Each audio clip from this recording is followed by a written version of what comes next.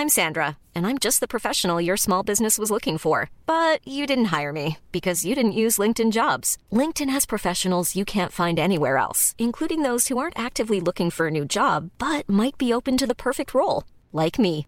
In a given month, over 70% of LinkedIn users don't visit other leading job sites. So if you're not looking on LinkedIn, you'll miss out on great candidates like Sandra. Start hiring professionals like a professional. Post your free job on linkedin.com/people today. Mom deserves the best, and there's no better place to shop for Mother's Day than Whole Foods Market. They're your destination for unbeatable savings, from premium gifts to show-stopping flowers and irresistible desserts. Start by saving 33% with Prime on all body care and candles. Then get a 15-stem bunch of tulips for just $9.99 each with Prime. Round out Mom's menu with festive rosé, irresistible berry chantilly cake, and more special treats. Come celebrate Mother's Day at Whole Foods Market. Hey, it's Paige DeSorbo from Giggly Squad. High quality fashion without the price tag. Say hello to Quince. I'm snagging high-end essentials like cozy cashmere sweaters, sleek leather jackets, fine jewelry, and so much more. With Quince being 50 to 80% less than similar brands. And they partner with factories that prioritize safe, ethical, and responsible manufacturing. I love that. Luxury quality within reach. Go to quince.com/style to get free shipping and 365-day returns on your next order. Quince.com/style. Okay. Come through, Queen. I wanna see ya. Come through, Queen.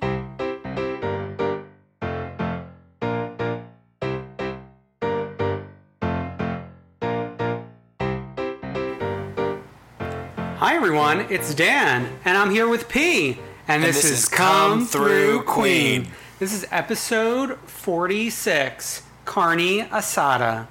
This week on Come Through Queen, we're joined by Come Through Queen veteran P. Schlarm, who's filling in for Brendan as he continues to work for the LGBT community every waking moment of his day. P and I are both into Big Little Liars this season. Not Big Little Lies. Big Little Lies, not Pretty Little Liars. Pretty Little Liars is dead to us. And we're both Nicole Kidman super fans. So it's the perfect week for a Nicole Kidman deep dive. In the news, we're discussing what went down at the Oscars, Erika Jayne, Heather Morris from Glee, and Normani Corday from Fifth Harmony getting cast on Dancing with the Stars, and the big announcement of Drag Race moving to VH1 Fridays at 8 p.m. We've also got our regular shows, Real Housewives of Beverly Hills and Vanderpump Rules. Atlanta was off this week because of the Oscars. And as usual, we'll close out the show with our One True Queen and the Freak of the Week. Welcome back, P. It's good to be here. Thanks for filling in for Brendan last minute. It's the least that I could do considering he is tirelessly fighting for my rights as we speak right now. Exactly. He never stops fighting for my personal rights. So anything interesting going on with you recently? Not really. Just in my corner, not allowed out of my corner, just staying there, more or less, watching a lot of Riverdale. Oh yeah, Watching a lot of Big Little Lies. Big Little Liars, Riverdale. I still need to get on the Riverdale train. Maybe this weekend, although the Nintendo Switch is coming out midnight of when this goes live, and that will be taking over my life. I am an aspirational gamer, and I can't commit to it. I think I need to buy a physical thing, and then all the gays play that Overwatch game that I want to play where you shoot people. I want that, but I don't know how to do it, and I'm afraid if I install a console, then it gets upgraded, and it's there's a lot of equipment that comes with being a gamer that I can't commit to. Yeah, Overwatch is probably a little hard to jump into because you need a PC or one a PlayStation 4 or an Xbox. What is this little Switch thingy? The Switch is the successor to the Wii U / the 3DS, and you have a 3DS. Yeah. So this would be up your alley because it's portable. Okay. So that's coming out with the new Zelda. So excited for it. But also going on in my life, just since the last episode, I saw Little Mix and Ariana Grande. Tell me about. I need to hear literally all about this. I want individual assessments of each of the members of Little Mix. I know they're all delightful, but I want to hear every sort of little bit of that, and then transition into Ariana, who Little Mix is better, but still Ariana is an icon for the ages. So let me start off how the night started off with the merch. While Victoria Monet was performing, we were scrambling to get merch. I won't know who that is. As soon as you've said her name, I will forget. It is not Janelle Monáe. So, well, there's more on her later. Yeah. Sad to say, actually. But, so I picked up a Dangerous Woman hat. It's in that, like, the Joanne Pink. No. Okay. Joanne Pink baseball cap, and it says Dangerous on the front. It's in the bedroom right now. Unfortunately, Alex has it hostage. He has it on right now. He sleeps in it. So I was glad I made that choice because Alex and I both got little mix shirts, and these shirts are clearly designed with women in mind. It's cut with the sleeves like up. The sleeves are so tight. The sleeves and shoulders are so tight, and like the length is like almost a belly shirt. So I'm going to have to turn it into a sleeveless tank like I did with my Ariana Grande shirt from last year's concert I went to. Or you could just turn it into a crop top. That's another option as well. And Alex got a Dangerous Woman tour shirt. Is Jesse wearing a choker in the Little Mix shirt? It's the album art from the single of Shout Out to My Ex, which isn't even a great image. They only had that and then something that just said like X on the front with like it was crossed out. Oh. So only 2 items where like Ariana Grande had like a slew of items to choose from. And so, Frankie was there selling them. So that brings us to the next point. Frankie. Frankie was there. So well, he goes to every concert. Sure. But we took our seats like just as Victoria Monet was wrapping up, and we're sitting there, and we hear screams from the crowd, and we think like, oh, maybe Little Mix is about to take the stage, and then we spot like down in the like pen area, everyone's gathering around Frankie. And he's like hugging everyone, blah, blah, blah, making his appearance known. But luckily he didn't have too much more of a role. I have multiple friends who have been in sort of a Boca Raton, like Miami situation and personally witnessed Frankie Grande doing some substances. Oh my and God. also have a friend of mine who I guess they've got a lot of money. Frankie has a lot of money. Okay. Who, like, invited my friend back to his house. There were a bunch of people, and my friend like ended up passing out in Ariana's guest bed, which my friend is a filth monster. But that like someone was that close to Ariana and That's did beautiful. not appreciate it. It's a shame, I think. So after the whole Frankie thing, Little Mix takes the stage. But before, like right before they take the stage, we're like kind of it's Alex and I sitting together, and we're mingling with like the audience around us, and like kind of promoting Little Mix a little bit. And we were like, yeah, we're here to see Little Mix, and like these 2 girls in front of us were like, yeah, we are too. And then like the mom with like the middle school children in front of us were like, who's Little Mix? Oh no! And we were like, so it's like the Spice Girls, but today, but like better than them.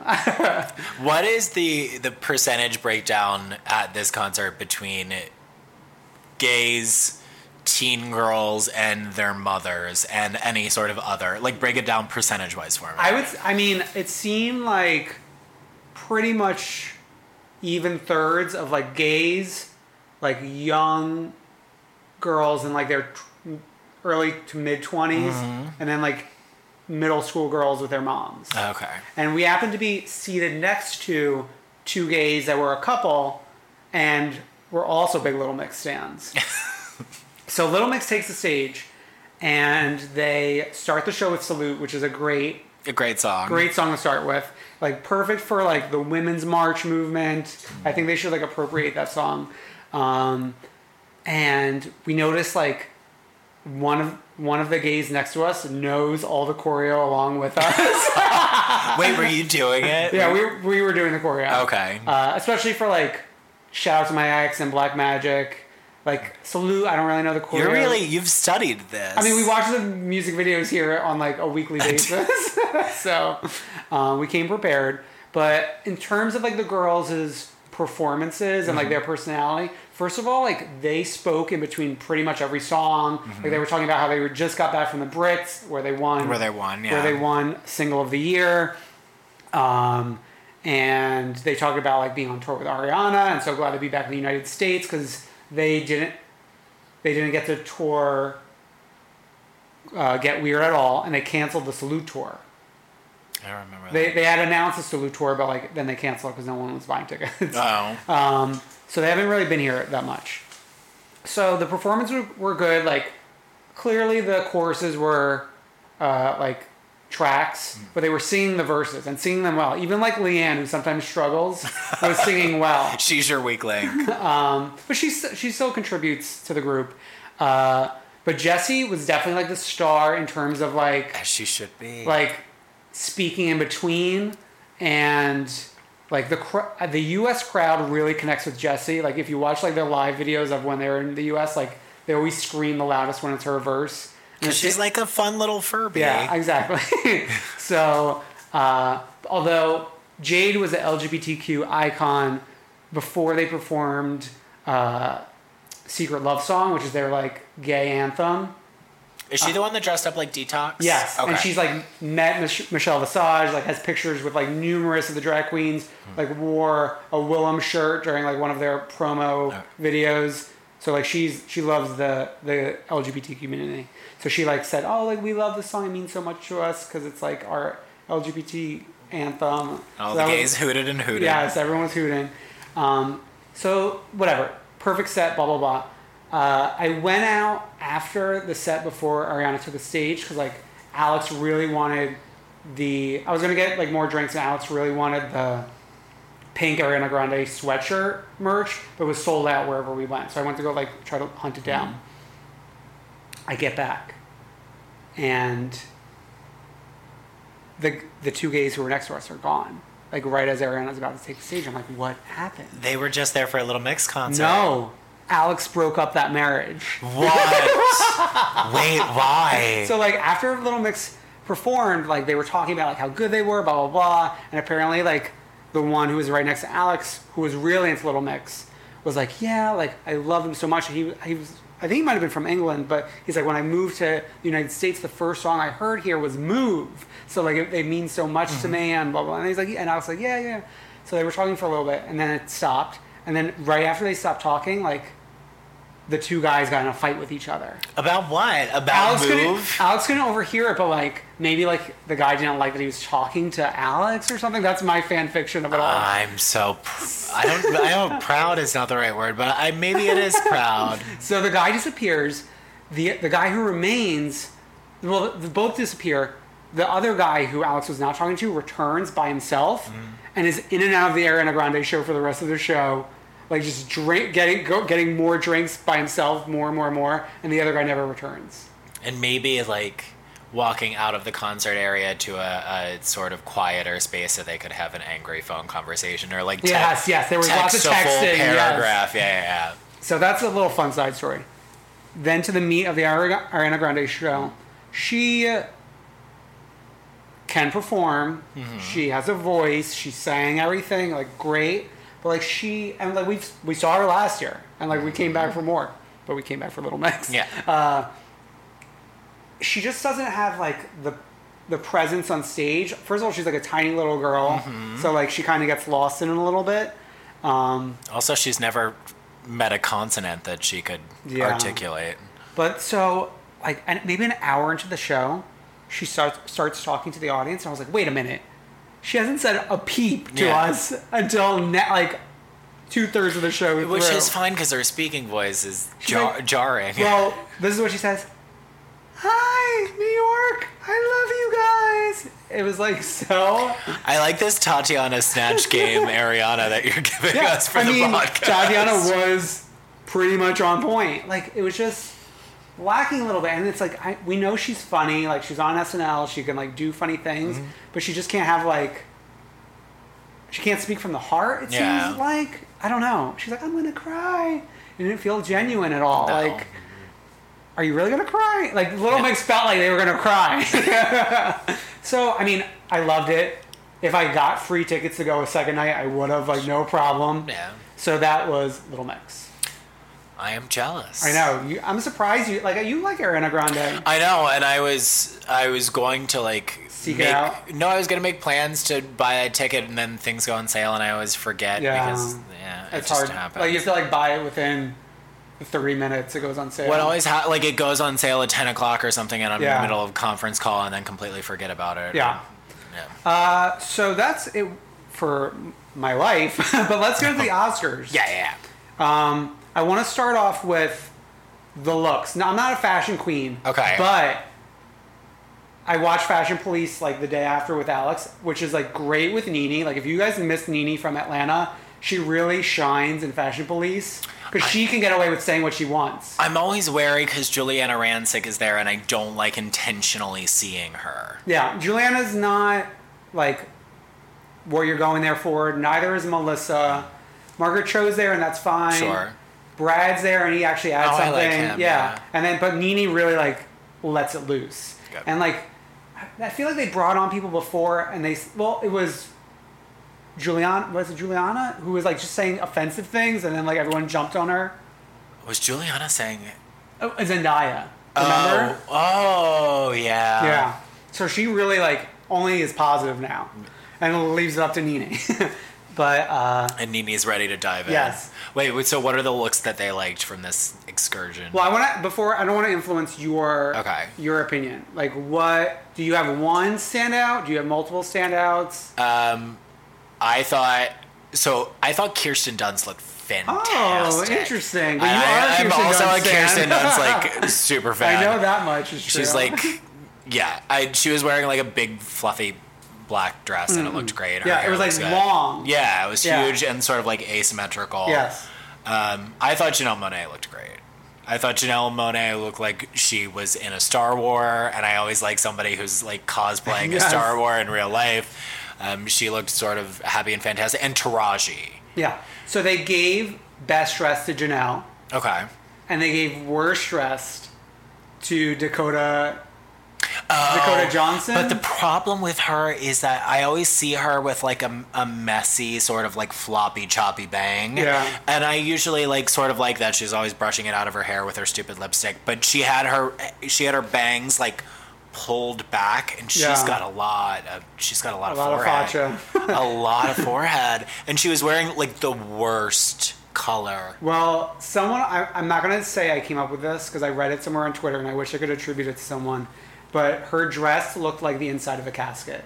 Yeah. It was like a plush, sort of like pleated dress where you go to die. Oh, God. So that's what they gave worst dress to. I think that's right. I thought my two standouts, like tied together, were Taraji, because like you could not ignore Taraji. Have you watched a James Bond? Are you a James Bond? Yeah, I've seen a few. Do you watch the one with Terry Hatcher in it, which is a terrible movie, by the way? But Terry Hatcher looks like that the entire time with this like giant sex hair and a big necklace and just like boobs. Which, if that's your inspiration, great. Oh God, she looked great. I also thought I saw somebody tweet that they should remake Clue and have her as Miss Scarlet based off of that dress, which is like the best idea that's ever happened. Although I feel like people would like get angry at a Clue remake just because people treasure Clue so much. Yeah, but it could happen, and it could be good. So Taraji sharing the throne with someone I've stand for in this podcast in the past,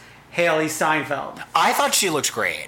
She's young, so it's like hard for you to look and amazing because like we like when we look at the older actresses when they come out like looking like we're like, oh my God, but like she had a look. She might be I know you would like stand for that sort of whatever the last movie she did, which I didn't see. 17. I heard it's great. Yeah. I didn't watch it, but like maybe she's got a thing. I tuned out for her for a little while when she was in the Taylor Swift squad. Yeah. But maybe I'll be I think she's moving on from that. And she had that song with Zedd that was a hit recently. Oh, yeah. The Starving song. Yeah, that was fine. Yeah. But wait, who else looked great? Did you see the full-length Busy Phillips dress? No. Busy Phillips looked fantastic.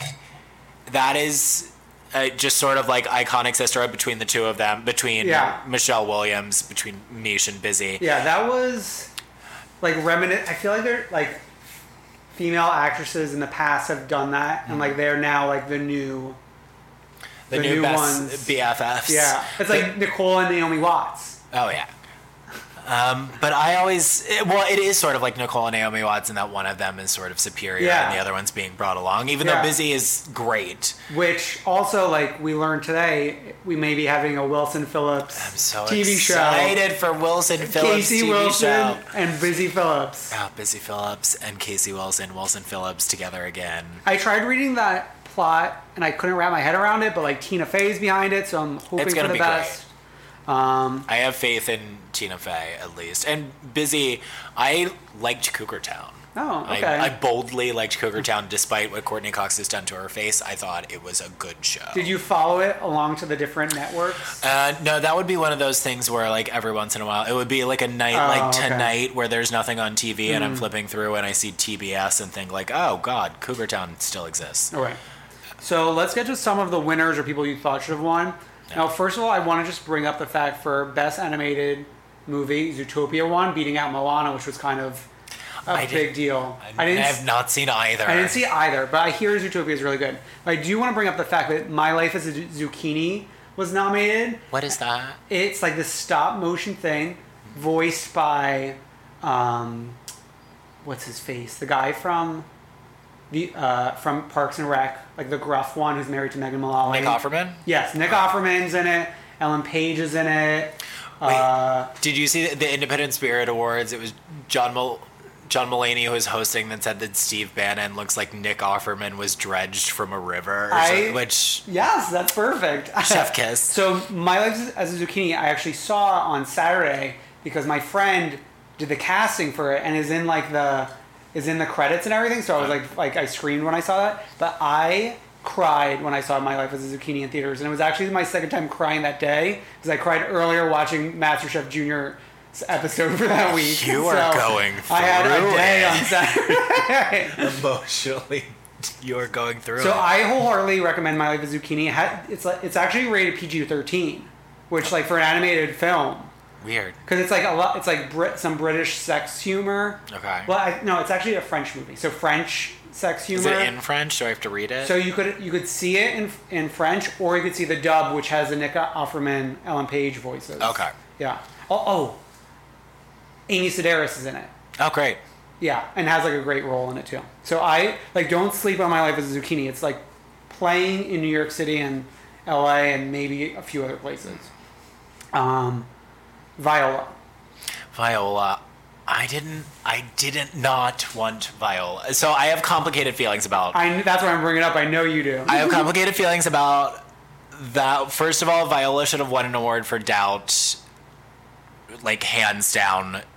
That year, Penelope Cruz won for Vicky Cristina Barcelona, which was like fine and shouting and shooting a gun in the air and blah, blah, blah, blah, blah. Wait, who beat?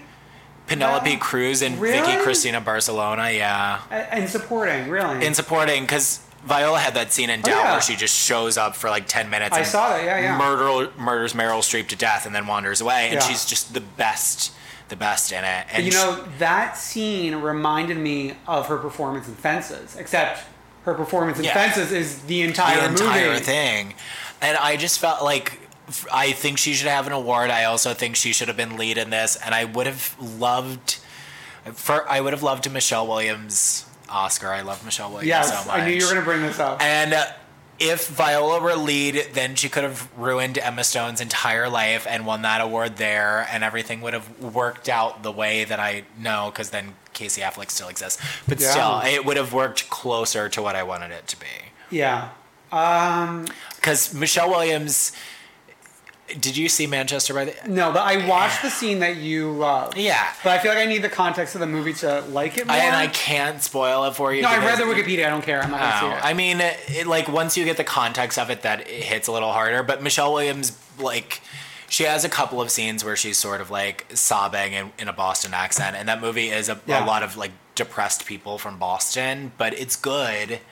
And from Miss Congeniality, Miss Rhode Island is in it as sort of like a slutty mom of teens, and that's always a treat for the ages. Wow! I saw all the best supporting actress movies. Wow! Hidden Figures is great, but also Janelle Monáe is better than Octavia Spencer in that, and In my notes, Janelle Monáe should have been nominated for supporting over Octavia.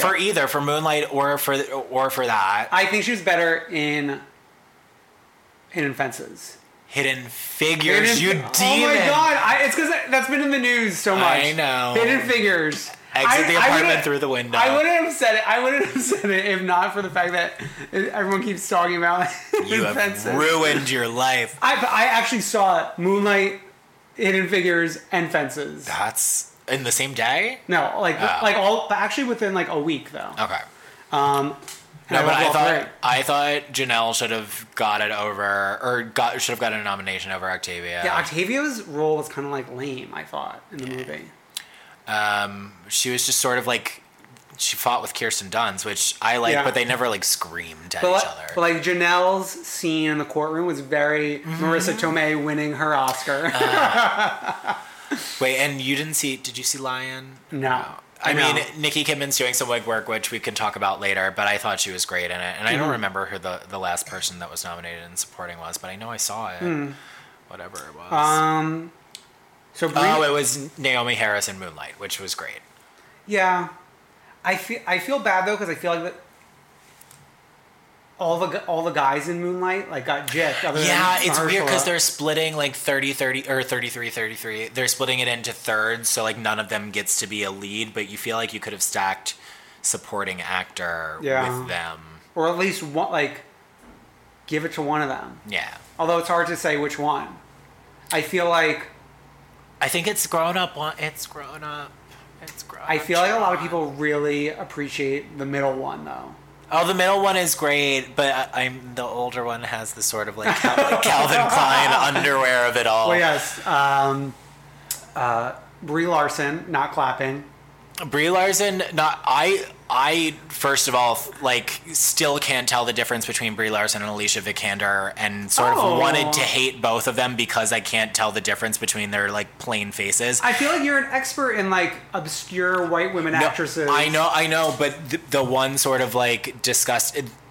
Did you see Girl on the Train? Like Haley Bennett. There's a whole sort of like era of blonde between the ages of 20 and 25 actresses that I just don't want to. I don't want to learn their names yet until they fight it out to the death. Well, did you see Room? I saw Room and hated Room. See, I feel like I know who she is because like her face stuck with me. I know. I didn't want to. I hated Room so much that I didn't want to learn it. But so long story short, I wanted to dislike her, and then her not clapping, conspicuously not clapping for Casey Affleck was beautiful. Yeah. She hates him so much. And it was a treat. Lin-Manuel missing his EGOT. Good. I feel like he's probably going to get another chance anyway. He's just going to keep doing movie scores now. The next in line for an EGOT is either Lin-Manuel or Cynthia Nixon. Well, it's Cindy Nix, but that'll never happen. Kate Winslet is overdue. I think she needs an Emmy. Really? That's like a weird one to need. She has a weird random one that she needs, and then Viola needs a Grammy. So Viola needs to record an audiobook right immediately. But I would rather have Lin-Manuel, I'd rather have Viola get it than Lin-Manuel. Who cares? Yeah, definitely. I hate his face. I want to watch Hamilton and hate Hamilton. I'm sure I will be sucked in, but like he doesn't do anything for me. Okay. That girl though, the 16-year-old girl who is a beautiful gem. Yeah, she had like a Lady Gaga moment, I felt like. Yeah, give her a Haley Steinfeld teen movie. Yeah. So a big moment was made of Nicole Kidman clapping, which is part of the reason our attention has been drawn to her. So you've seen like previous clips of her clapping just like that. She doesn't know how to clap. Oh, I didn't realize it's like previous years' award shows. My first thought was like maybe she's got something going on with her acrylic fingernails or something. But then they pulled up years past pictures of her clapping, and she always claps like a seal with her fingers far from one another. But also like it was the camera. The camera made her look like she had alien mitts. What's his face? Keith Urban, like his paw looked huge from the bag of dicks. Oh my god. Sorry. So the one last thing, I didn't see it live. I caught it the next day because we went to sleep. The Moonlight La La Land thing. I think we all... something that we should be talking about or not is the fact that Faye Dunaway was drunk. She must have been I picture her sort of like bossing around her staff and drinking vodka neat in the day. I do want to say though, looking at the card, the typography is like very wrong. Oh, and it's confusing. And Warren Beatty is sitting there just sort of like, I don't know what to do with this. And then Faye Dunaway's drunk ass grabs it and is like, La La Land, right? I know, but like, unless, like, you have to come at the idea of like, you don't expect the card to be the wrong card. So like, if her vision isn't like great, which I mean, like when you get older, you're like, she wasn't wearing glasses or anything. Like, if La La Land is the biggest type font, like. But if you don't understand 100% what's going on, apparently the two of them fought over who got to actually say it, which is part of the reason why she like grabbed it. I just think she was a little drunk. You saw that the PricewaterhouseCooper guy got fired. I didn't fire. I thought he just wasn't allowed to be on the show anymore. Well, that's like fired from the show. Oh yeah, but like he still has a job with Price Waterhouse. I'm assuming. I don't think they'd fire him from his accounting firm for it, but they fired him from the Oscars. He's not allowed to be in charge of it because he was too busy taking selfies with Emma Stone and forgot. Which was interesting because I went to his Twitter page and then like they made him out to seem like some big tweeter, but like he tweets like once every 3 weeks. Yeah, he just wanted to get a pic with Emma. But what's interesting is that if the whole Viola Davis thing, as we wished it happened, had occurred, her winning lead, that mix-up wouldn't have happened. Or they would have announced that was Fences nominated for Best Picture? I think it was. Then maybe everybody would have been super confused because but they no would have one thought was that expecting. Fences, yeah. Oh, it was. I was sort of like caught adrift by it. It didn't make any sort of sense, and I'm still trying to make sense of it. Okay. But it was exciting at the end. So that's the Oscars. I mean, it's weird because normally I've seen no movies, and this year I actually saw like... I saw every movie, and then I wanted every movie for Best Picture? Yeah. Whew. Yeah. The only thing that I'm still holding out on, I refuse to watch Hacksaw Ridge because Mel Gibson is a gross anti-Semite, and I keep turning on Florence Foster Jenkins and falling asleep in the middle of it.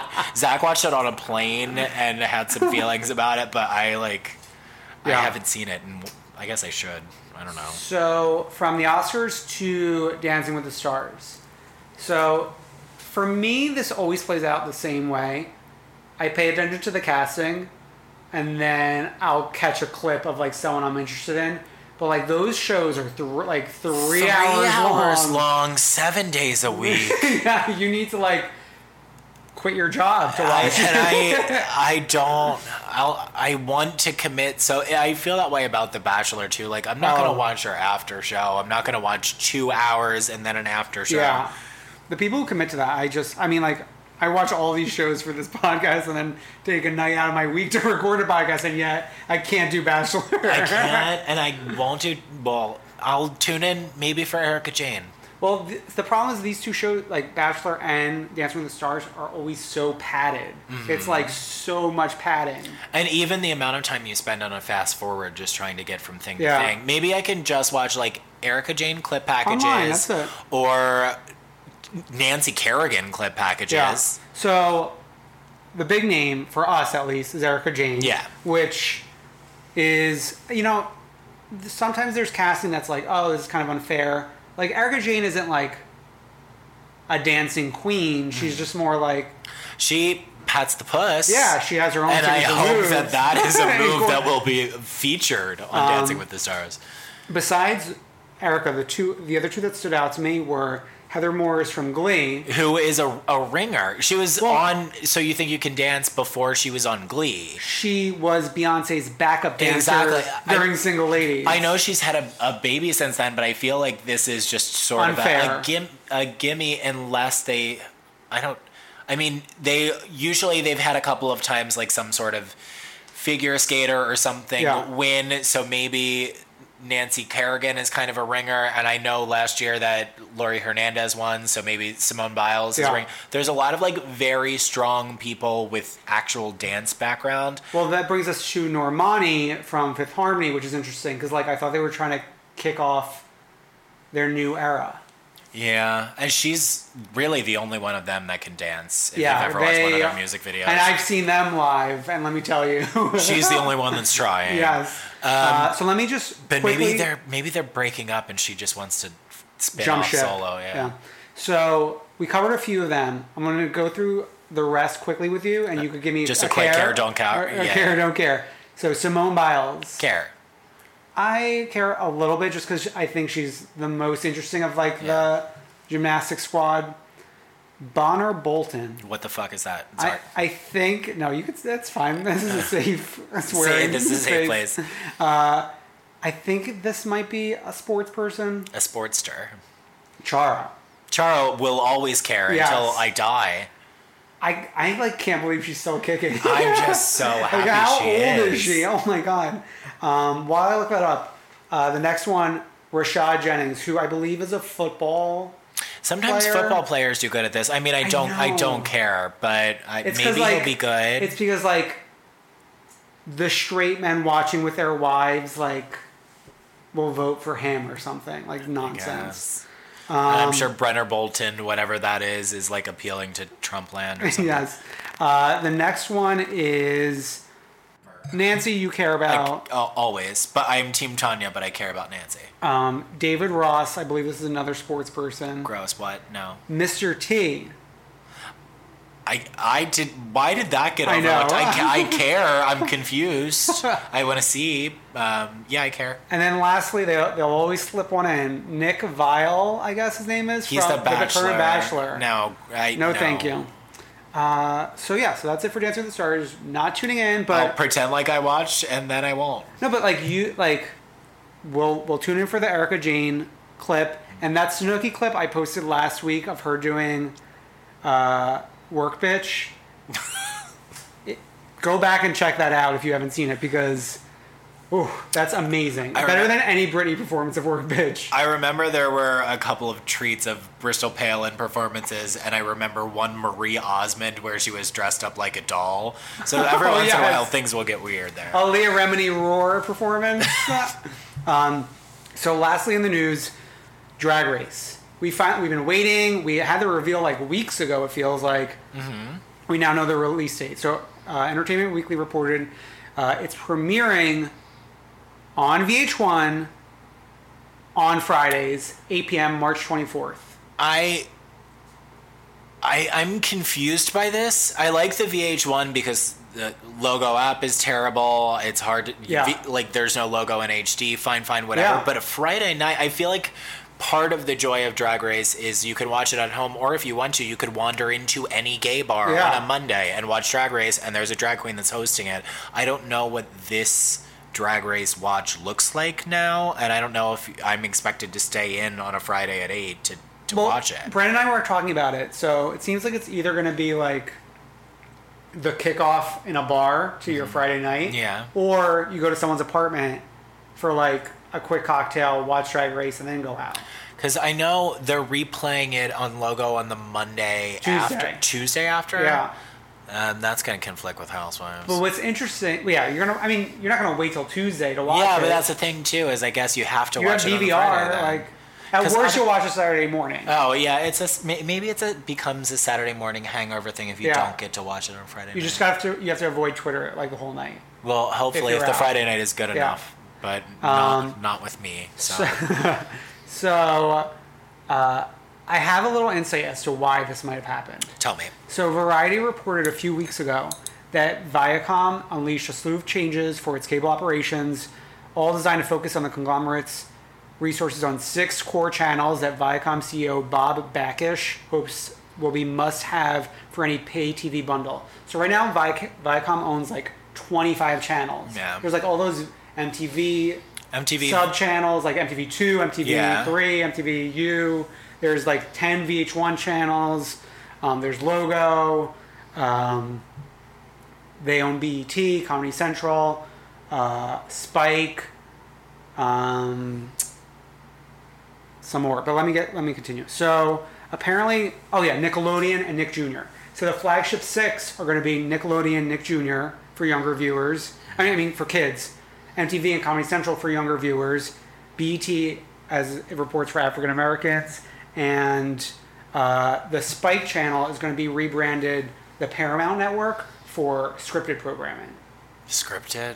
Well, because now they have, like, they were talking about how, like, scripted programming has not been succeeding on MTV. Mm-hmm. Like, they'll occasionally have someone on VH1, like Being Mary Jane. Oh, no, I mean, that was on BET.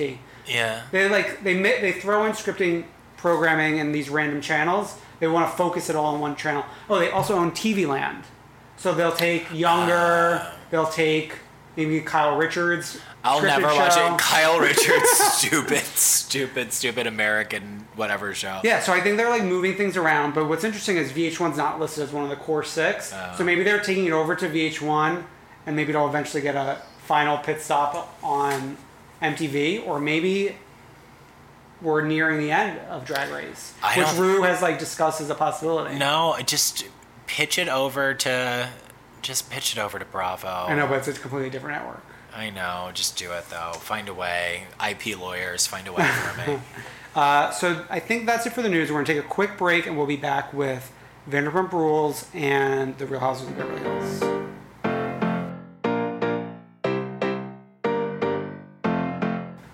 All right, we're back to discuss Vanderpump Rules. Yes. This iconic New Orleans trip. It is exhausting to watch because you can tell they're just so drunk the entire time that they're almost incoherent. But what's interesting is comparing, I watched this episode twice actually, and comparing it to last week's episode of Come Through Queen, where I was reporting live from the moon. Like, they impressively don't slur much when they're drunk. It's because somehow all of alcohol gets processed in their body as just pure rage. Yeah. Just anger. The opening of this the battered wife is so jarring, just to see Clea Duvall in that dress. In half drag. And you can tell that even Ariana, who I've never liked before in my entire life, is just sitting there looking at her man, shocked and appalled, and sort of like wanting to take a step back. And she's always team Sandoval. She is team cool girl. She is team I don't have feelings, I'm not involved, I'm not invested, I don't care. But she came off better than she ever has. Yeah. And Sheena is just in a shrieking match about whether or not Tom Schwartz was coerced into proposing to Katie. Well, I did want to talk about this a little bit. Katie did have... If you're going to defend Tom Sandoval now, I'm excited. Katie did have the ultimatum. And I don't think that any of these people understand what the word ultimatum means, but that is true. But I don't begrudge her for the ultimatum like most of the cast members were. Also, she'd been dating him for 5 years. I don't think it's harmful to ask, like, okay, we need to be progressive. Yeah, exactly. if you never want to get married, I want to know that. Like, if you don't want to get married to me, I want to know that. So I'm kind of souring on Tom Schwartz, which I don't want to do because he is so handsome, and I do just want to hug him. But there's a weird thing about him where he pretends that he, like, he does not make any decisions for himself. He's constantly being coerced. He's not responsible for anything that he's doing. He is just like a put upon child. But he's a 35-year-old man. Like, he's an adult. Yeah, he just wants to always go along with the flow. But, like, if you're unhappy in your relationship, like, we can't continue going along with the flow. And I think what became clear later with the sweet, tender kiss is that the heart of Tom Sandoval's frustration is that he is in love with Tom Schwartz. He wants to be with him. He's upset at Tom Schwartz, like, marrying somebody else, and then he's unavailable for that love, like, their love story to really blossom. That would be beautiful. And, like, in a little life, sort of like friends becoming lovers sort of way. Oh my God, burn that book. Where is it? I want to get rid of it. Oh, my God. If we just, in the middle of this podcast, you find a little life on your shelf, just chuck it out of the fucking window, and then you're back. And now we're back to Come Through, Queen. Oh, my God. Wait, did you like that book? No. People like are ride or die for it. People are sobbing on like public transportation across this great country reading A Little Life, and I thought it was a 900-page slog. Yeah, okay. I mean, that was a quick aside, but thank you for being team anti-Little Life with me. There was a scene with Sheena and Shay. Shay. Oh. Shay and Sheena Shay. Like, talking about everyone's relationships and how glad they are that they don't deal with these problems. Just so... Like, the editors must hate Sheena so much. Also, the idea that, like, Shay can't drink alcohol on camera because he has, like, whatever issues. You think he's drinking it off camera? No, I just think, like, how sad to be on that New Orleans trip with Sheena sober. Yeah. I feel sorry for Shay, and I understand why he cleaned out her bank accounts and fled in the middle of the night. Well, that's another funny thing is, like, they, in the discussion, like, Sheena was like, if I'm marrying someone, I need to trust them. It's not like you're going to, like, go to STIR and pick up my tips, then clean out my bank account. He's like, yeah. Which is exactly what he did. He told her he was going in for a late night recording session at the studio and then just, like, fled to Azusa. Oh, my God. So we also have two Lisa Vanderpump scenes, which I want to bring up. Are they introducing that girl as a cast member for next season because Lala died? She died for our sins. And thus, Katie O'Malley. Katie O'Malley, not to be confused with Katie Maloney. And I just... That scene, I waited tables since I was like 14, so I understand this whole like memorize the menu and then give a weird fake performance art piece about it. I've never seen somebody so bad at that in my life. Ooh, yeah. She pulled out a cucumber martini and then she was just done for, as if all of us just from watching Vanderpump shows couldn't be like, Pump and Glory, Pumptini, would you like some goat cheese balls? Would you like a caprese salad? Like, I know the menu of all those stupid restaurants. Better than Katie O'Malley. But like, one thing that jumped out to me, and maybe I never waited tables, but maybe you can speak to this. Her saying, this is our best selling drink, sounded you're supposed to say this is our most popular drink. Yes, correct. That selling is like, oh yeah, I have to like give you money for this. You're not supposed to make them aware of the fact that they're like spending money. They're supposed to think that they're in like a fantasy land where they're having an experience, which is why like you're supposed to subtly suggest menu items that are more expensive, but you don't want them to know like this is a little more expensive, but you should try the steak. Yeah. And she's a profound idiot, which means she will fit right in with this cast like a glove. So the other Lisa scene, which I'm like surprised with how well they've been able to keep Lisa in the loop while everyone's in New Orleans. I guess. She wants to open up a restaurant with Sandoval at the Reigns. Tom Sandoval. I think this is genius. Really? Like, I don't think it's not going to be a spin-off show because like how many spin-offs can Lisa Vanderpump can't be on like 10 different shows on Bravo. But this is like such a great plot point.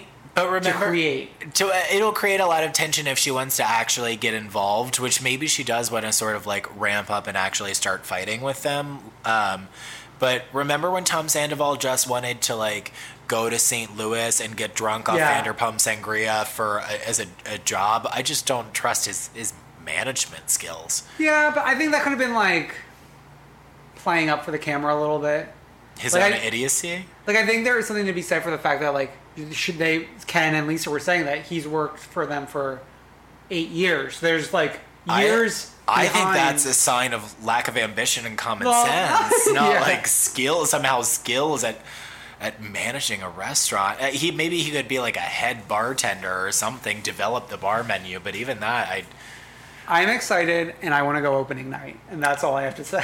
I just feel like all of his cocktails would be, I don't know, what is closeted, what is internalized homophobia taste like? No, he's not homophobic. He loves LGBT. He was crying during the shooting, remember? Oh, that's fair, yeah. That was not fair of me.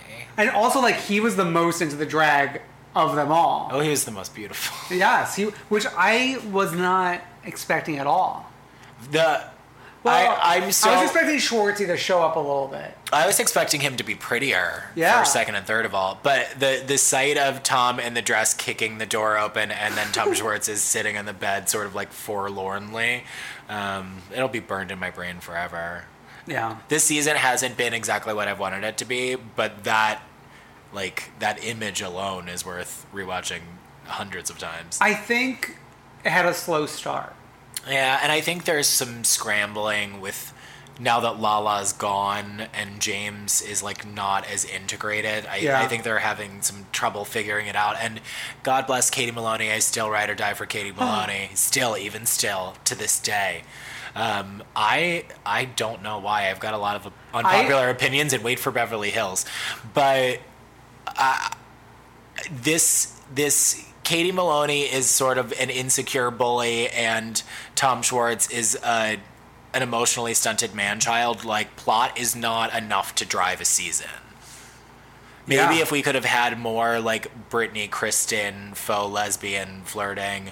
Jax is somehow, like, normal-seeming. It's all very But I think Brittany's bringing stuff to the table. Brittany's bringing a lot to the table. And Judy had a great scene. She did. With Tom Sandoval. She did. Welcome to the swamp, baby. When he goes out for a cigarette. I mean, I like that sort of Carter has restrained her a little bit, but I like that she's still, I mean, you can't cure sort of somebody that's that unwell. But I do think and it creeps out. She may not be fully cured, but I think she has been, it's like a partial cure. Yeah. Like therapy has helped. Yes. And like, it's been exciting to see Carter find his voice finally. And the Sia comment is far. I mean, if he pulls out a line like "You grow up to be a Sia," I mean, I think he's spoken like 10 lines on the show, and one of them was that good. Yeah. Like that's a pretty good batting average. Yeah, exactly. Anything else from this episode that spoke to you? I mean, there's like Stassi going to her home. I wasn't that interested in that. No, I don't really care. There was like the final night when they're all kissing each other. Peter and Stassi. That coupledom, I want it. I want it back. I've been shipping it for a while. Maybe as soon as he cut his hair, Stassi saw something new in him, and it's going to blossom into something beautiful. They dated once; they'll do it again. Well, that picture of him from 7 years ago, it sounds like he kind of looks like that again. Like he had the in between where he's looking like. I think he's super handsome, and I think Stassi would be smart to do it. Yeah, she's still not working there. If she wants to tie herself to the show, she needs to start dating somebody adjacent quickly. He's a manager. He should be the one taking the new restaurant. He should have had a tray to begin with. So, Alex told me, I don't know what season it was, but there was some behind the scenes filming of the intro. And Peter was supposed to be part of the intro one season. Oh, maybe it was season 2. I wonder like what 2 happened. or 3, I want to say it was. He must have not wanted them to like dive that far deep into his own personal life. Yeah. Although that scene a few episodes ago where he was like filming Sandoval. Oh. I don't know. Is he getting a director career now? Maybe. Oh, God. Tom Sandoval's Outer Space. It was like a 3-minute Outer Space opus that they were going to try to use. I love it. Oh, God. Let's hop in a Lyft. Sure. To Beverly Hills. Just an Uber away. No, we're not taking Ubers anymore. All right. We're taking Lyfts, remember? Sure, yeah. Oh, yeah, there's been like more crazy Uber news. I deleted it, but that article was insane. Yeah. Google CEO Uber. It's crazy business going on. So Beverly Hills. This was very like one scene episode. Yeah. Whereas like Vanderpump Rules, I was like bam, bam, bam, bam, bam, like 20 different scenes. It built into something great. I was wondering where we were all going. Sort of the like Lisa Harry Hamlin phone call, sort of dog meat festival of it all. Yeah. And then it sort of got great in the last 20 minutes. Yeah. So this is the Coven scene we've seen in the previews. Black Velvet. Everyone's much Black Velvet. Everyone's wearing black. They're casting a spell. It's Carney Wilson's mini cheesecake tasting event, which we have confirmed is available for pre-orders in June. Which we were discussing over dinner. Carney, you knew this was airing like couldn't you ramp up production? Like, set up the pre-orders now and then start delivering them in June. How long does it take to make an orange dreamsicle cheesecake? Like, aren't a lot of cheesecakes like no bake to begin with? Yeah. You don't even have the hours involved. I make a lot of cheesecake. Oh, what are you, like a golden girl? Yeah, I just like correct. Yeah, a Dorothy, but it can't be that hard. And it can't be that hard. Yeah. But anyway, they start in the cheesecake factory, which is now Kyle Richards' house is the cheesecake factory, yes. Where Carney is making her no bake orange dreamsicle and chocolate hazelnut cream cheesecakes. God damn it! But it sounds great, and then everybody starts trickling in. Everyone's there, one by one. Camille. Well, first Kim gets there with her sponsor, Claire. Who is a harsh-looking woman wearing Claire a muumuu. Didn't get the memo. No, she sticks out like a sore thumb. Claire and Farrah, Kyle's daughter, both do not get the memo. I won't acknowledge they ruined Farrah's the existence. Sir waitresses don't matter to me until they have a tray. But yeah, so they didn't get the memo, and she was wearing sort of a loud patterned thing. Yeah. And then Kim immediately has a grudge on waiting for Rinna. And then who else trickles in? Dorito. Rinna shows up with Erika Jayne. And there's that scene in the limo where Rinna's like, just so you know, I said it. And Erika Jayne just is like, woof. Eileen shows up sporting her post-diarrhea body. Which looks great. Get me on the Montezuma's revenge diet. She looks beautiful in a backless jumper. She loves a onesie. Her looks this season. She's killing it. Erika Jayne really worked her over. And she looks great. That beautiful sisterhood. We did have a quick clip of them, like, talking about the filming. Oh, yeah. I think they're getting her an acting coach before Young and the Restless. But I feel like this was not timed well in terms of, like, we've seen the scene of Erika and Eileen, like, months ago at this point. I can't get the timeline for that, and I know that Erika is not a recurring character on Young and the Restless. They could have just, like, put that slot in, like, in an episode 3 weeks from now. Yeah, it was insane. But then, like, Rinna shows up, and there's just sort of immediate tension. First with Vanderpump, who I hate on this show now. No, I know. I love her on Pump Rules. I hate Don't her care on for her in this. Beverly Hills. She just immediately starts screwing with Rinna, and not in, like, a funny way, but just in, like, an awkward, rude way. She just seems, like, tactless and gross. So then they start eating the cheesecakes. But Rinna doesn't, because she has to sit down with Eileen. Rinna has to take Eileen aside and have the same conversation, like, welp, I said it. I love that sisterhood, because Eileen won't, like, blindly defend her. Mm-hmm. She's like, Rinna. Eileen looked at her and was just like, what is wrong with you? You are my friend and I love you and I will support you, but what is wrong with you chemically? So then Carney comes in and yells at them for not eating the cheesecake. Well, wait, first Kyle comes in and Rinna's about to do this all privately. Like right before Carney walks in. And Carney's like, Jesus, guys, my cheesecakes. You guys, I'm holding a cheesecake in my hand. Come have cheesecake.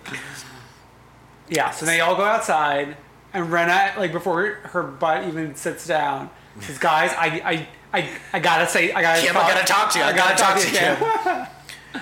So what's your hot take that you don't think I'm going to agree with? Well, first of all, I understand why politically Rinna is apologizing for the things that she has said. That being said, I don't think she was wrong. And if I were her, I wouldn't apologize because Kim is one relapse away from being dead. And Kyle is a terrible enabler. Kyle and Kim are both awful people. And I just, like, I understand why she's apologizing for the show, but I don't think she's wrong. Well,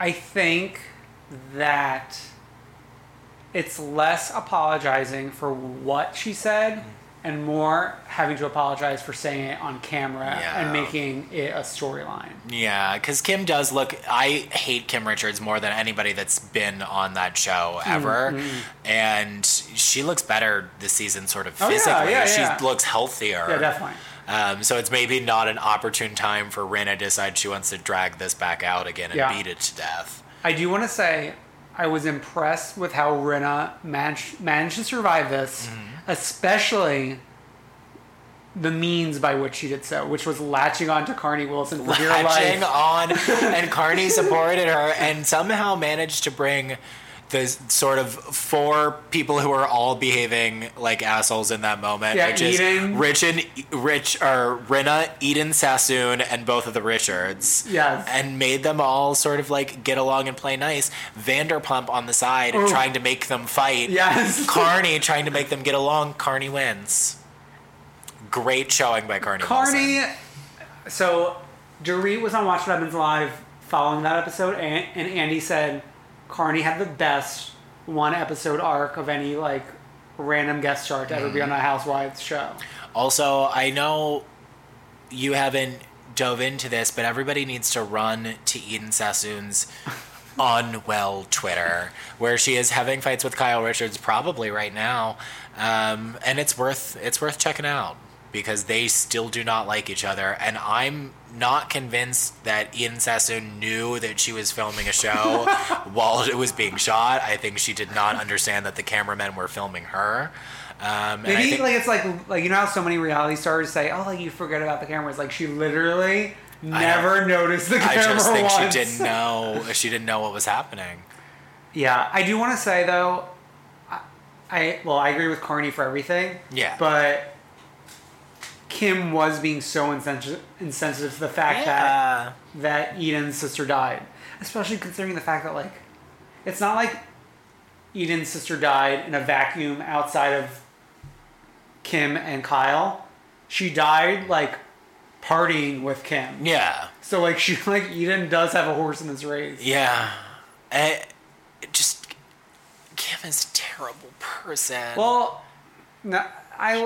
She's a terrible person. She has probably done so many terrible things sort of over the course of her illness that now at this point being well, she still can't get over the defensiveness of it.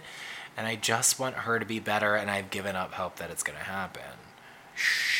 Yeah. Because she's still like, if you can't just say sort of calmly and clearly, like, I'm sorry I tried to drag your husband out during that weird argument in Amsterdam where Eileen rose to greatness. The fact that Rinna said, like, people go up to Harry now and say, like, what did you do?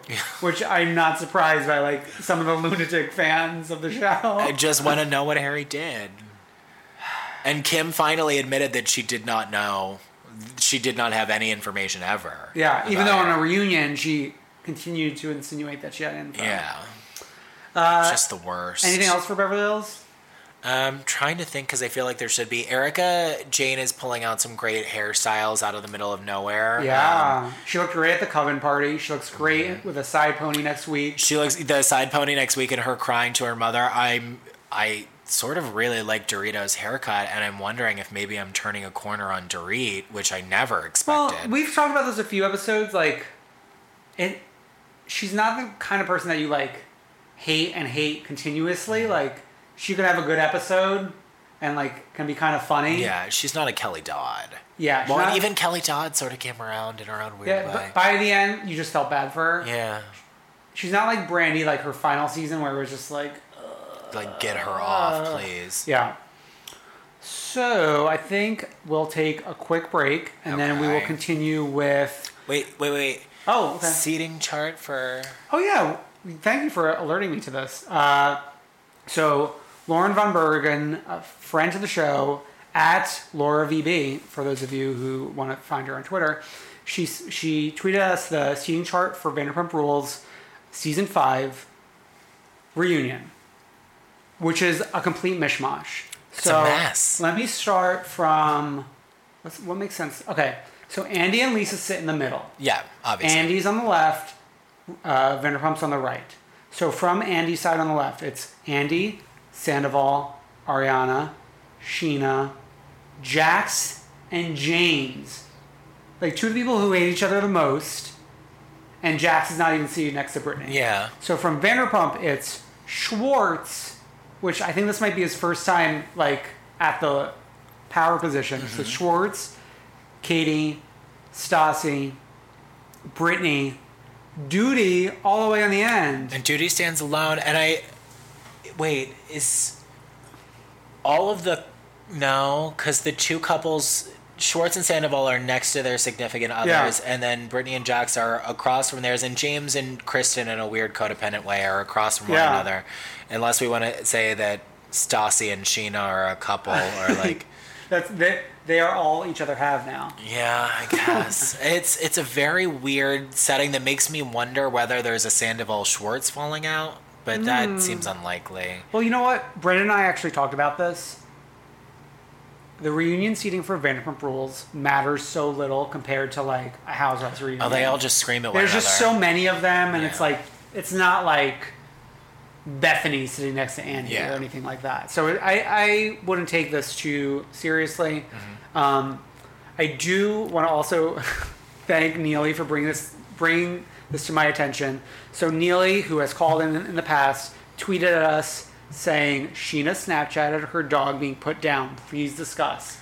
I only follow Doody on Snapchat, so I had to scramble and find Sheena before the 24 hours were up. Did you find it? Yes. So no, you watched a dog die? So Neely is partially correct. It's the dog is not like giving its last breath in Snapchat. It's a photo of the dog looking extremely sick. Saying like, and Sheena's saying something like, oh, like so sad, it's like time for whatever the dog's name to go or whatever.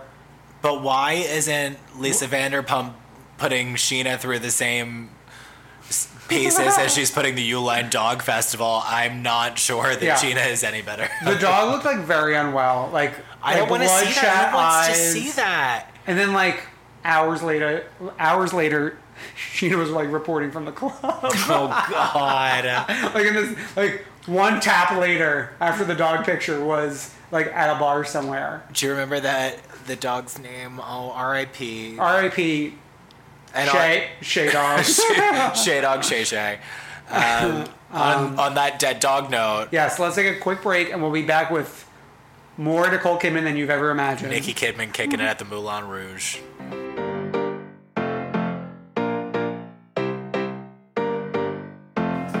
All right, we're back to talk about Nicole Kidman.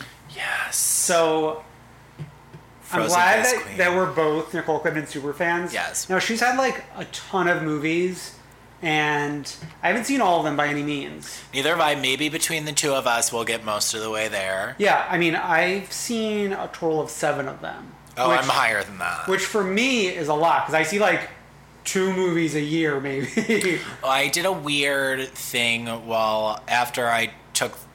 time after I took the bar was like a trip for me, sort of emotionally, to recover. But I did watch almost every supporting actress and best actress nominee back to like 1986. Oh, wow. And so I took that trip, and that captured a lot of Nikki Kidman stuff, apart from what I'd already sort of like seen of my own volition. Okay, so what's the earliest Nicole Kidman movie you've seen? Actually, wait, we're going to start with Big Little Lies. Let's do that. Which is so good. Yeah, okay, first of all, this is my piece of information. Did you know that Nicole Kidman and Lenny Kravitz were briefly engaged in 2007? Which means Zoe Kravitz, who is on Big Little Lies playing the like current wife of Reese's, that Nikki is like sharing some scenes with her former fiance's daughter. Yeah, she hasn't had any scenes with her like speaking directly to each other yet? No, just like classroom sort of, or not the classroom, but when they're picking their kids up from school. And the yoga, the post-yoga scene. Yoga, they had yoga together. But like they weren't speaking to each other. So yeah, we're 2 episodes in. Did you read the book or no? No, and now, so I usually spoil things for myself. Yeah, I did that. You spoiled, I don't know who dies. Yeah. And I don't know what Shailene the Wood Elf is running from on that beach, just sort of generally and emotionally, and I don't want to spoil it for myself, which is weird for me. I regret it a little bit, but I think part of the reason I did it was because since it was a book, I was like, someone is going to spoil this for me, so I might as well just spoil it for myself. Is it satisfying? At least who dies? I mean, I imagine it's Dern. I imagine it has to be Dern because Laura Dern is too perfect for this world. But I don't want to comment on that. Don't comment on it. Rather, what I'll say is, it's at least like interesting.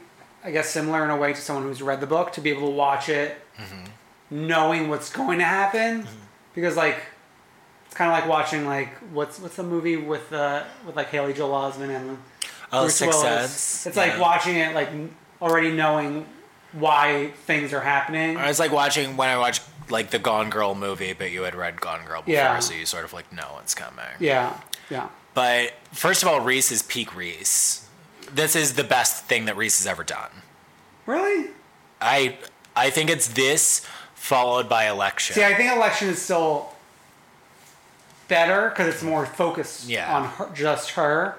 And, like, I like Reese, but the scenes when it's with her family... With Adam Scott? I mean, the probably the weakest person in the entire cast is, like, the surly teen that wants to be friends with Zoe Kravitz. I don't care about her and never will. So, yeah, some of those scenes get a little hairy. Yeah. I wish the ex were hotter so I could understand her pining away. Nikki is doing a lot of weird stuff, though. Nikki's doing some great weird sex stuff. It's like a callback to Eyes Wide Shut. With Eric Northman, who is better than Tom Cruise. They make a lot of like physical sense together. They look like a couple. She's playing a former lawyer in it, which I don't get. Like, I see Dern as a lawyer, but I don't see Nicki Kidman's character as a former lawyer. Wait, is Dern supposed to be a lawyer Dern's a current lawyer. But also, like, a board of directors for PayPal somehow, yeah, which I guess she's like a big to do. But there's nothing about that Celeste character that reads lawyer to me, except for the fact that she's into some sort of like dark bedroom time stuff. Yeah, I mean, I don't really find a fault. I mean, other than like the teen. Like, the kids I think are good actors, too. The little kids are great. I think Shailene's little kid... is the best one. He's so cute. He's, like, the best of all the kids. But, like, Reese's little kid, I think, is pretty good. I hate Dern's little kid, which I think I'm supposed to do. Oh, yeah, you're supposed to hate her. That's Katie Maloney, sort of, like, base... Did you watch Get Out? No, we're going to see that soon. Okay, watch that. Think about Allison Williams' character as Katie Maloney, and also in the same family, the same coven of witches is that little child. Arabella. Amabella is going to grow up to be one of them. It's just sort of like somebody whose basicness is so pure that it like transcends time and space. Okay. Yeah, but I highly recommend it. Yeah, if you're not watching it, hopefully this is enough of an endorsement for you to jump in. And a lot of real estate porn. Those houses are great. I mean, it takes place in California, right? Or no? Monterey, California, okay. Yeah, it's just like, I love the seasons, even though we're not really having it in New York right now. Well, I don't want to go. I don't want to live there, but I like the houses. Yeah, they're nice. Okay, so quickly before we get to the movies, Nicole Kidman as a Scientology icon. Sure. She fled. I wish that at some point we will have Nicole Kidman and Katie Holmes. At least I hope that they've talked privately. Yeah. If they ever talked on the record, maybe after he dies or like Scientology is disbanded. Yeah. Then even better. But she was like an original sort of SP. But what's interesting is that Remini talks about Katie Holmes, but like has never said peep about Nicole Kidman. They probably didn't overlap much. Whatever is going on with Connor and the daughter, like their kids. Oh, yeah. There's so much strangeness going on there with like whether the kids are Scientologists or how involved they are with. Oh, I think they are. They're fully Team Tom and they don't talk to Nicole or Keith. You don't remember this? I remember that they don't. They call her a fucking SP. Oh, because okay, so they're not allowed to talk to her because she's an SP. Yeah. Like they have no relationship with her. Those poor kids never had a chance. Yeah, which is interesting because they're both adopted too. Yeah. So like they're totally just like. Well, Nicole would never gain the weight to birth a child. No, she has 2 children with Keith Urban. Wait, when was she pregnant? I know. I like completely did not. I don't remember a pregnancy picture of her at all, ever. Well, I think like there was a period of time where like her movie career slowed down a little bit, and that's when she had the kids. Was it sort of pre? She had 1 kid in 2008. Okay, so wait. Sunday, Rose, Kidman, Urban. Oh, that's around Australia time, and I refuse to watch Australia. That Australia Golden Compass time was very weak. And then 2010, Faith, Margaret, Kidman, Urban. So they have 2 daughters. That's Rabbit Hole, and she looked healthier in Rabbit Hole, so that makes sense. I know. Isn't it so interesting? You never hear anything about those 2 kids. Yeah. Anything. And they're like... They're like 10... They're like 9 and 7 now. Oh, God. I'm really old. But also so are the kids. Yeah. So are those kids. So what's your first Nicole Kidman movie? Because mine is not till the 90s. To Die For. Oh, I think I predate you. You never saw Batman Forever? Oh, I saw Batman Forever, yeah. But she's not doing a lot of, like... I know, but acting in that. She's just sort of like slinking around. She's supposed to be a psychology professor somehow. I mean, I saw that, but that movie really for me, as like I saw that I think when it came out, and as a tiny gay, that movie was all about Drew Barrymore and Debbie Mazar as like sugar and spice or whatever. For Two-Face. Yes. But I do want to say, like, I feel like it's an important movie because as late millennial gay, I feel like that movie was an introduction to most of our age bracket to Nicole Kidman. Yeah, that would have been the first. I didn't see Days of Thunder until later. I never saw it. And it's not great, but I remember like at the very least she was beautiful and doing a whole like Veronica Lake haircut thing, and just sort of like slinking around. She had to deal with Val Kilmer, who was supposed to be incredibly difficult. So God bless her for getting through that. And then after that, To Die For, which is my favorite Nicole Kidman movie. Yeah, To Die For was the first DVD I ever bought.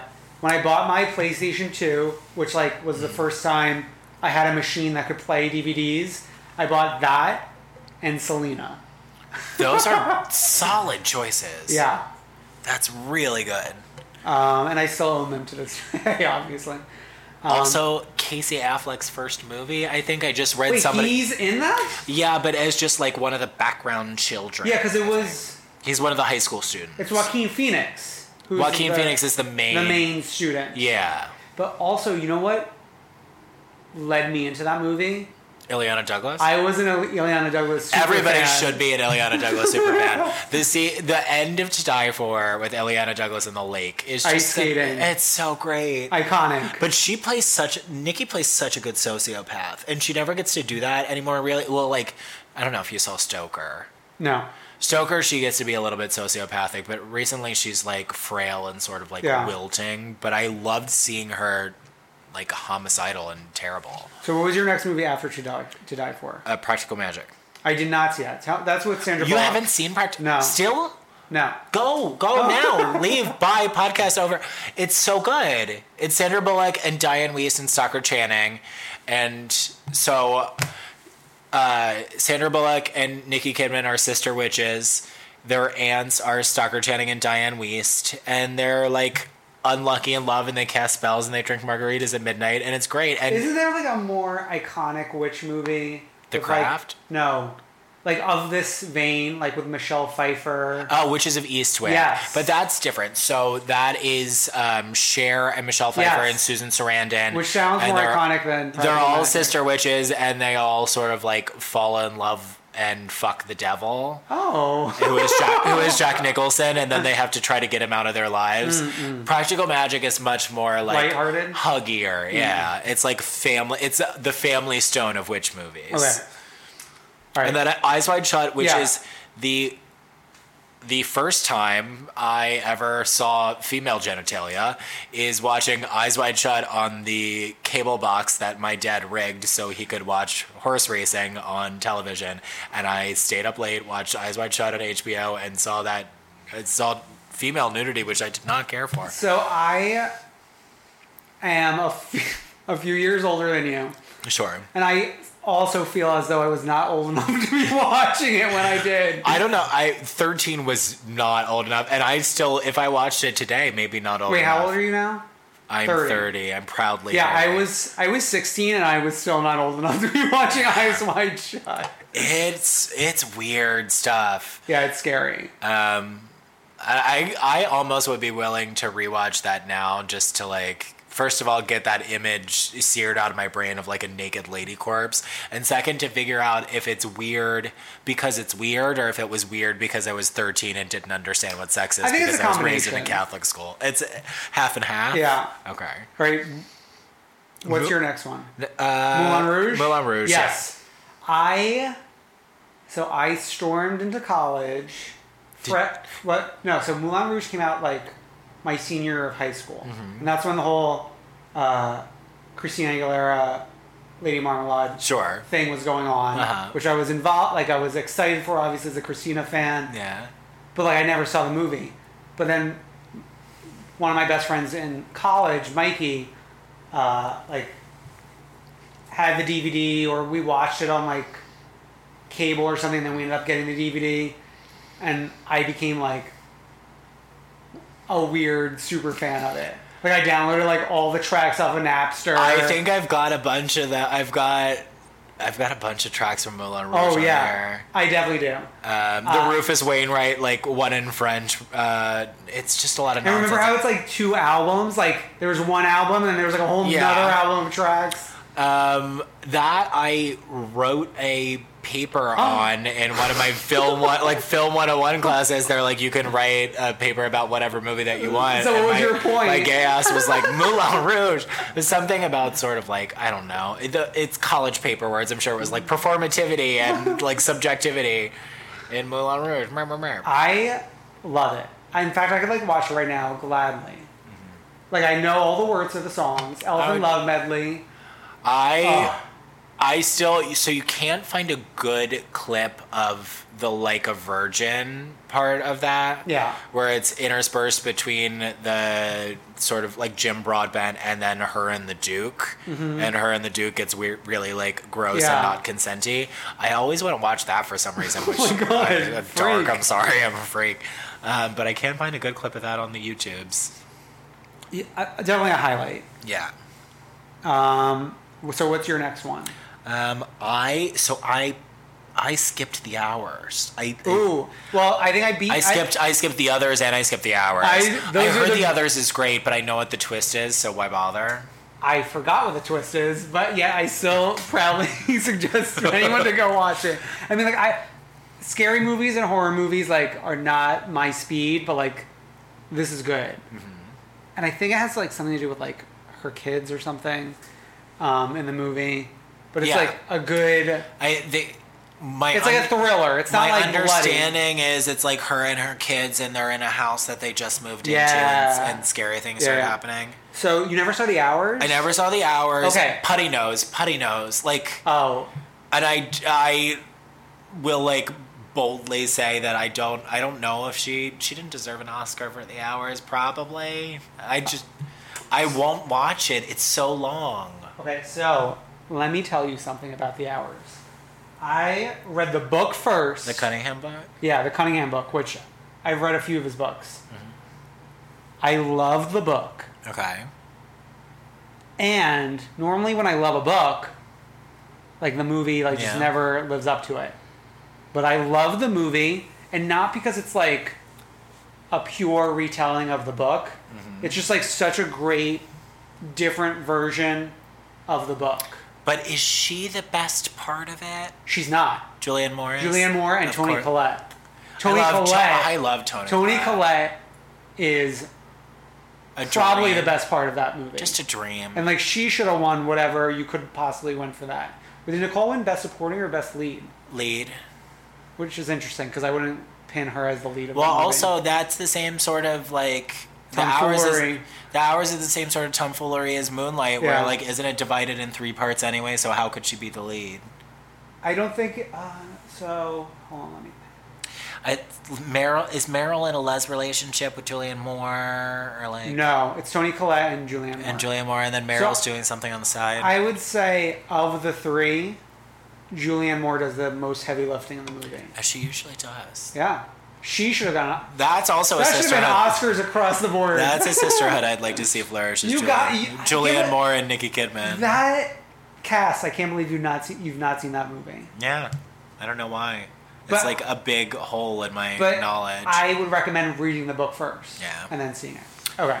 Cold Mountain. No, I did not see that. Cold Mountain is interesting because they are obviously like that part should have been played by a 22-year-old and Nicole is playing it at 40 and it just is jarring. But didn't they also have Squinty Face? What's her face? Renee Zellweger. Yeah, but Renee Zellweger's part makes sense to be played by Renee Zellweger. This is just supposed to be like a young ingenue who's recently married and her husband is off at war. Right. And I'm sitting there thinking, like, Nicole's been married in the olden-timey days. She's been married for 18 years. Yeah.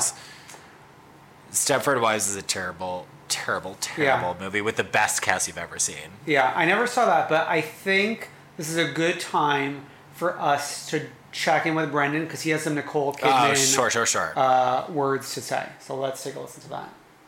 Hello, and come through, Queen. This is Brendan. Sorry I couldn't be there this week, but I hope P is out of his corner and having a good time. Sorry if my voice is a little low. I'm literally hiding in a dark room at work because we're about to have a work event, which is why I couldn't be there. So, I wanted to say a couple things about Nicole Kidman. My favorite movie of hers is Stepford Wives. I remember seeing it with my girlfriend at the time, Amy, and holding her hand during it, and I think it was the first time we held hands during a movie. I want to say something about Vanderpump Rules, I guess. Brittany not wanting Jax to post any Instagram photos of him in drag is very telling. Maybe the apple doesn't fall too far from the tree. And then one last thing I wanted to talk about. Oh, I'm Team Carney Wilson and the whole Lisa versus Kim debacle. I have to run. See you next week. Bye.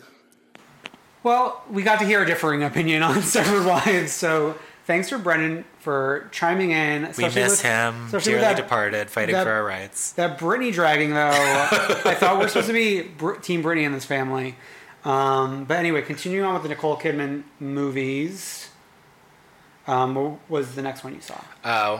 I'm down. I am down after Stepford Wives all the way until 9. Oh, okay. So I saw Birth.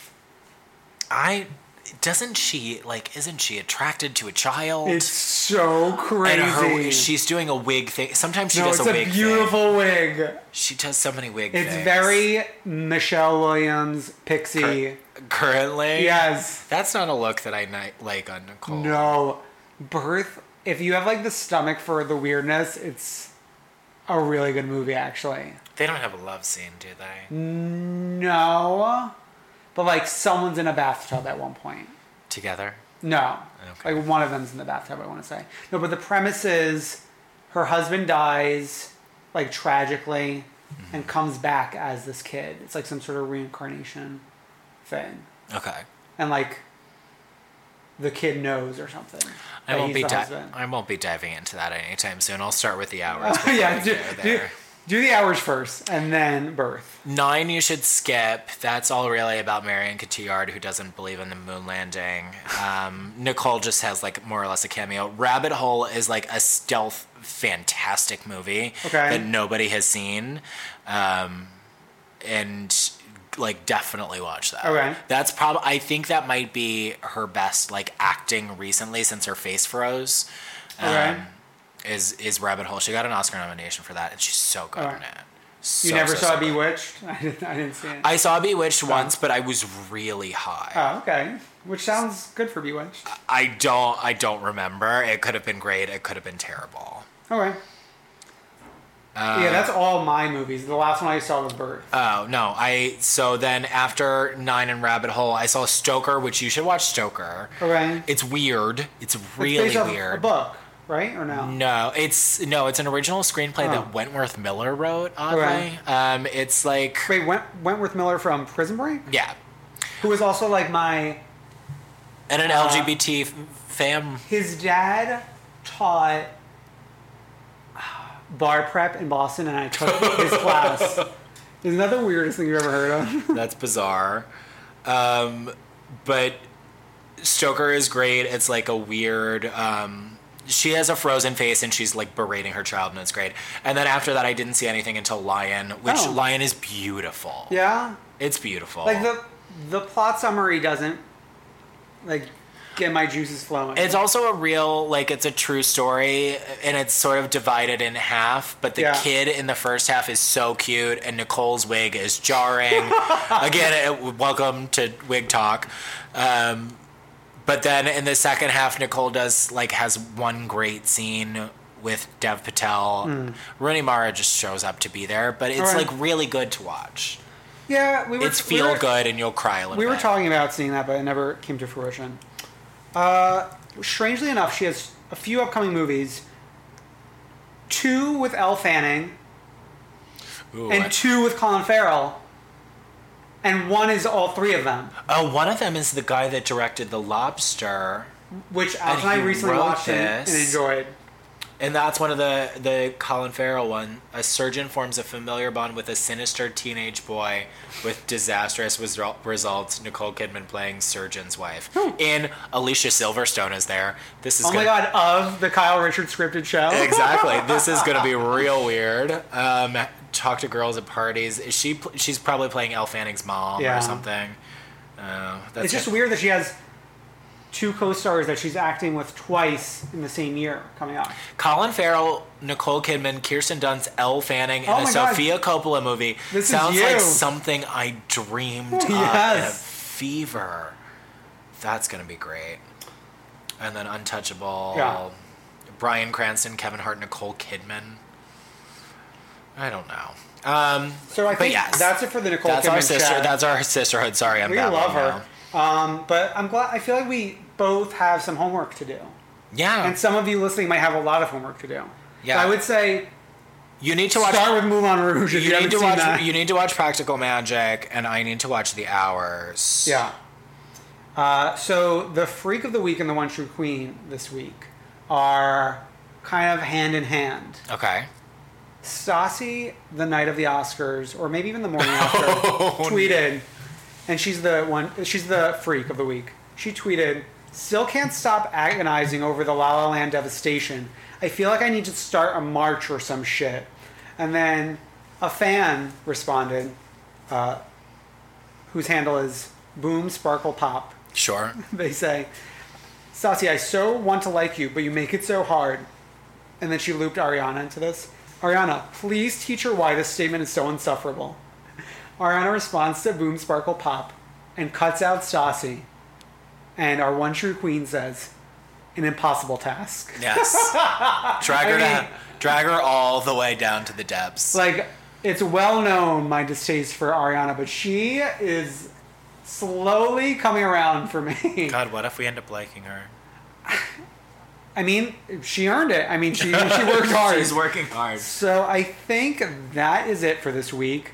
Thank you, P, for filling in for Brendan. Thank you for having me. R.I.P. Brendan died fighting for my rights. Yes. Where can we find you online? You can find me currently locked down on Bijan on Twitter because interviews are real, but follow me and I will accept your request unless you look like an employer.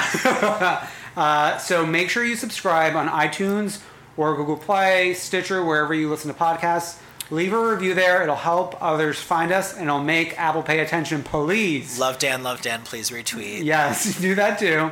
You can follow us on Twitter or Facebook. We'll keep you up to date through the week, let you know when a new episode comes out.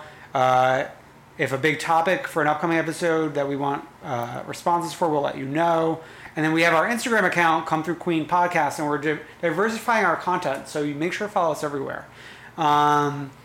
We love voice memos as well. You can email that to us at comethroughqueen@gmail.com. freak.com, or you could even call us at 717-47-FREAK and leave a voicemail. Woof. Yes. You can find me at IDK, and as of midnight on Thursday, you can find me on Nintendo Switch by the same handle. So like, comment, subscribe, heart, share, retweet. Love me, please retweet. We'll see you next week. Bye. Bye.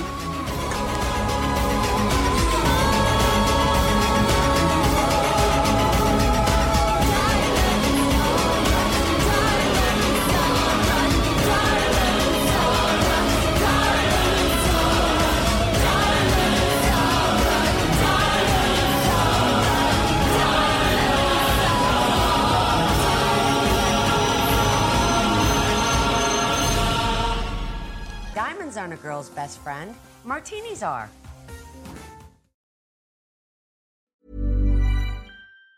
Planning for your next trip? Elevate your travel style with Quince. Quince has all the jet-setting essentials you'll want for your next getaway, like European linen, premium luggage options, buttery soft Italian leather bags, and so much more. And it's all priced at 50 to 80% less than similar brands. Plus, Quince only works with factories that use safe and ethical manufacturing practices. Pack your bags with high-quality essentials you'll be wearing for vacations to come with Quince. Go to quince.com/trip for free shipping and 365-day returns. Hi, I'm Daniel, founder of Pretty Litter. Did you know cats tend to hide symptoms of sickness and pain? I learned this the hard way after losing my cat, Gingy. So I created Pretty Litter, a health monitoring litter that helps detect early signs of illness by changing colors, saving you money and potentially your cat's life. Pretty Litter is veterinarian developed, and it's the easiest way to keep tabs on your fur baby's health right at home. Go to prettylitter.com and use code ACAST for 20% off your first order and a free cat toy. Terms and conditions apply. See site for details. Hey, it's Paige DeSorbo from Giggly Squad. High quality fashion without the price tag. Say hello to Quince. I'm snagging high-end essentials like cozy cashmere sweaters, sleek leather jackets, fine jewelry, and so much more. With Quince being 50 to 80% less than similar brands. And they partner with factories that prioritize safe, ethical, and responsible manufacturing. I love that. Luxury quality within reach. Go to quince.com/style to get free shipping and 365-day returns on your next order. Quince.com/style.